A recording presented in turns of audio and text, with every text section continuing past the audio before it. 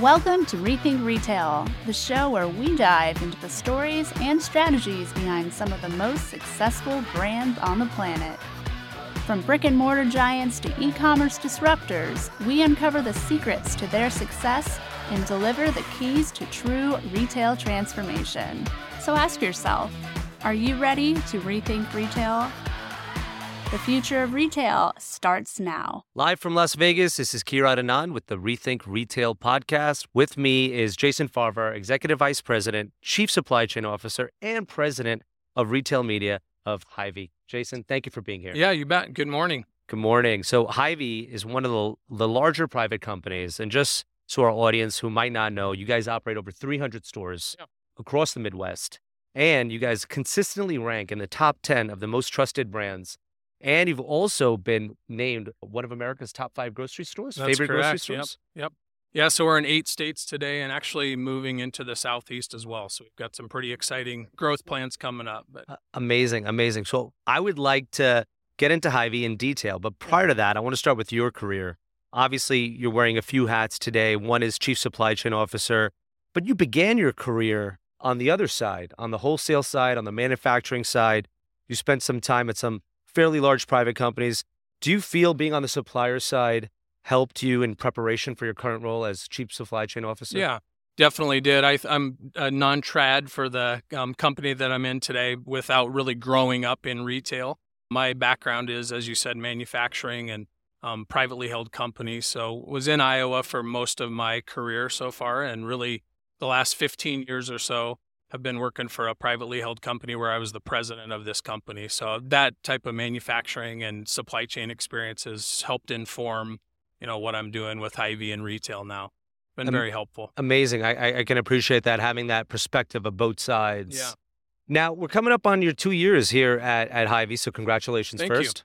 In that period of time, you've been president of the PDI, the CTO, the Chief Supply Chain Officer, the president of Red Media, and now you're wearing both titles. And as you look back on the 2 years, what are something that you're really proud that your team and you accomplished? And then the second part is is there a pending opportunity? Yeah, so it's a long list of titles in 2 years. I'm really thankful to be a part of Hy-Vee. And one of the things, just to comment on that, is Hy-Vee does a really good job of giving their leadership across the board, executives all the way through the company, a lot of opportunities in different functions. So it's a fast pace. Retail is always fast paced. And so I've had an opportunity in 2 years to really kind of dip my toe in a lot of different areas and learn a lot about the company. So if I look back over the last 2 years, it's been post-COVID world. The company is doing tremendous amounts of innovation.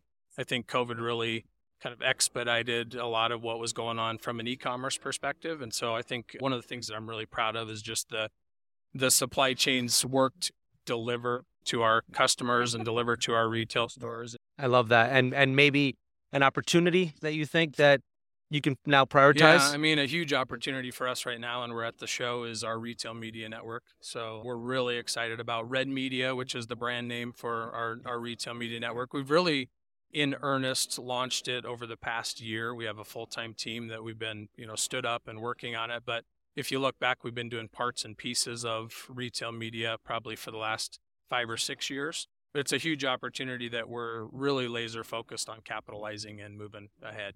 Yeah. Well, you're setting me up for my next question here. So let's talk a little bit more about Red Media. And I believe you're launching it here at the show. We are. So thank you. This is the first time that we're speaking about Red Media, and I appreciate that you're discussing it here first. What makes your media network different from some of the incumbents, Walmart, Target, Costco? Yeah, I think it's a great question because at the show we're hearing a tremendous amount about retail media networks, and it's been a huge wave trend that's been going on. So there are a lot of them out there. So it's important that we do have differentiation and a value prop that's different than others. One of the things that I think is really unique about Hy-Vee in general is just how innovative and really agile we are. So autonomy is a big part of the culture. Even, throughout the history of Hy-Vee, every store director has had a lot of autonomy to kind of run their own ship. And that same thinking, I think, helps differentiate us in our retail media network. A lot of the brands are excited about the fact that we've got a massive reach, a massive audience inside our 8 states. but we're also small enough that they can test and learn with us. So maybe not as high of a hurdle rate to get in and start to test and learn with our retail media network. And I think that's a big advantage for us. Yeah. So there's a lot to unpack there. You talked about autonomy or being entrepreneurial. Yeah. I think that comes with you being privately owned, but then you also touched upon that localization and scale. Here at the show, we're hearing constantly about how being personalized and local, having that local grocery connection is so important. But you guys also have the scale and size. Can you talk a little bit about that? Yeah. I mean, we've got tremendous reach across our 8 states. And as I mentioned, moving into the Southeast, really massive loyalty following. It's been interesting coming into the company how passionate people are about Hy-Vee. I mean, it's their Hy-Vee. So our customers, if we change something, they know about it, they're passionate about it. And that scale and reach of our customers is really powerful for us. We've got a lot of insights we can drive back to the brands with that. And then, as you mentioned, still small enough to be agile and localized and personalized. Yep. They talk about, and I think Walmart's published this, so this is public. This is not from my time at Walmart. I think over about 20% of the CPG brands are partnering. Have you guys set up targets? Have you guys set up anything for a year from now? What you're sort of thinking with the absolutely. CPG? We have targets, and you mentioned launching here at the show. We've actually been over the past probably 3 months meeting individually with all of our top brand partners. And launching Red Media. So we're talking about it and really trying to reimagine kind of your traditional supplier partner agreement.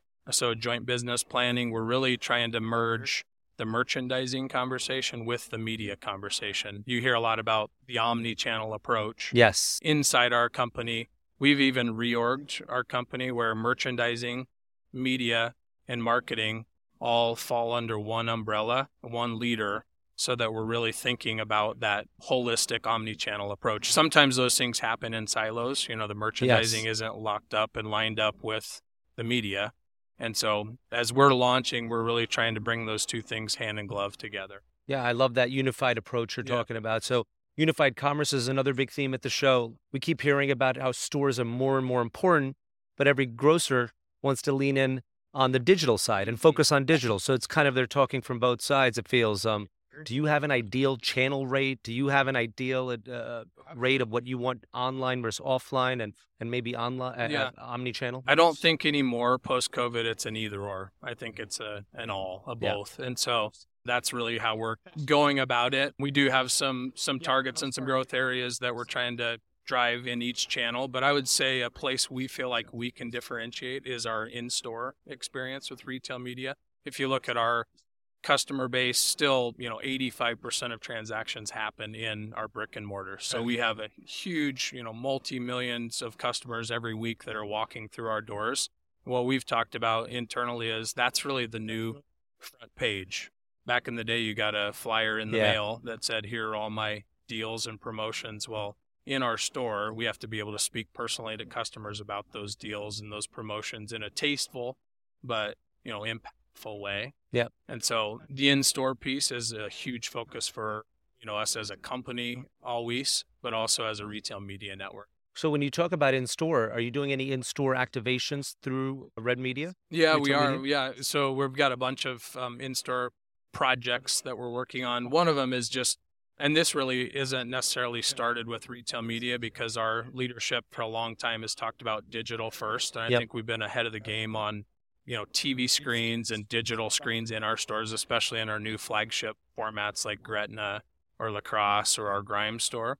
But we have some really exciting things that we're going to unlock here in the early stages of 2024 to help us with in-store personalization and messaging that the brands can really unlock. Anything you want to maybe tip us a little bit here, like some audio stuff? Audio is one of them. Yeah. So we've got that to roll out here coming up in the early 2024 with audio. That'll be part of our retail media package as well as in-store screens. We have thousands and thousands of screens that we're putting across all of our properties to be able to really tastefully speak to customers at the point of purchase or the point of decision, or sometimes even the point of rest. You think about waiting in line at our pharmacy. It's a great place for someone to speak to the customer about something interesting. Yeah, that's great. You've been talking a lot about innovation and technologies. Are there certain tools that you're currently leaning on? And Second part, are there certain tools you're looking to develop further to help and optimize the supply chain? So now your other hat as Chief Supply Chain Officer. Yeah, I mean, we're doing a lot of work in automation and robotics with micro-fulfillment centers. So we have plans to really lean in and a good roadmap on micro-fulfillment centers. Our first one will really kick off later this year or next year in 2024 with a micro-fulfillment center in our Des Moines market, and then we'll kind of copy-paste that throughout the rest of the market to really help drive efficiencies in the shopping experience, especially online. So today we have a lot of shoppers in our stores that are doing the shopping for aisles online. Yep. In the future, we're going to have a lot more robotics and automation capability that'll help speed up and drive scale to that process. Amazing. Super exciting. And I mean, we're can't believe you're wearing so many different hats. It's very exciting. I mean, for me as a technology guy to be sitting here and, CTO, Chief Supply Chain Officer, then the media network, and now back to having both. So one other exciting supply chain thing that's going on is we're actually building and close to launching a new warehouse, which is big for us. I mean, it's a very large warehouse in the Des Moines area. Okay. That's got some really cool new automation in it as well. So that's going to happen. As we talk about all the new innovations that you guys are launching, I'm also aware of a lot of the sports marketing you do to connect back with the communities. And I think we just kicked off the NFL season a few weeks ago. Would you like to talk about some certain engagements or certain partnerships you guys have with certain teams in the NFL? Yeah, sports marketing is one part of our overall marketing strategy and a big part of how we get our brand message out. We're partners with the Kansas City Chiefs.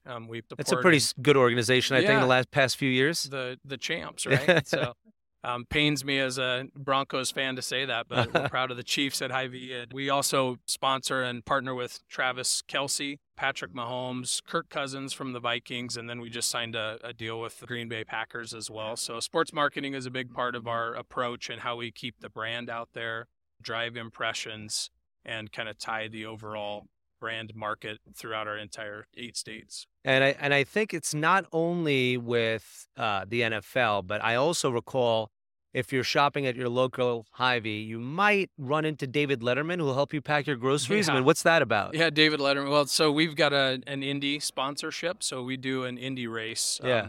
This will be coming up in July, will be our third one. We just finished up our second one.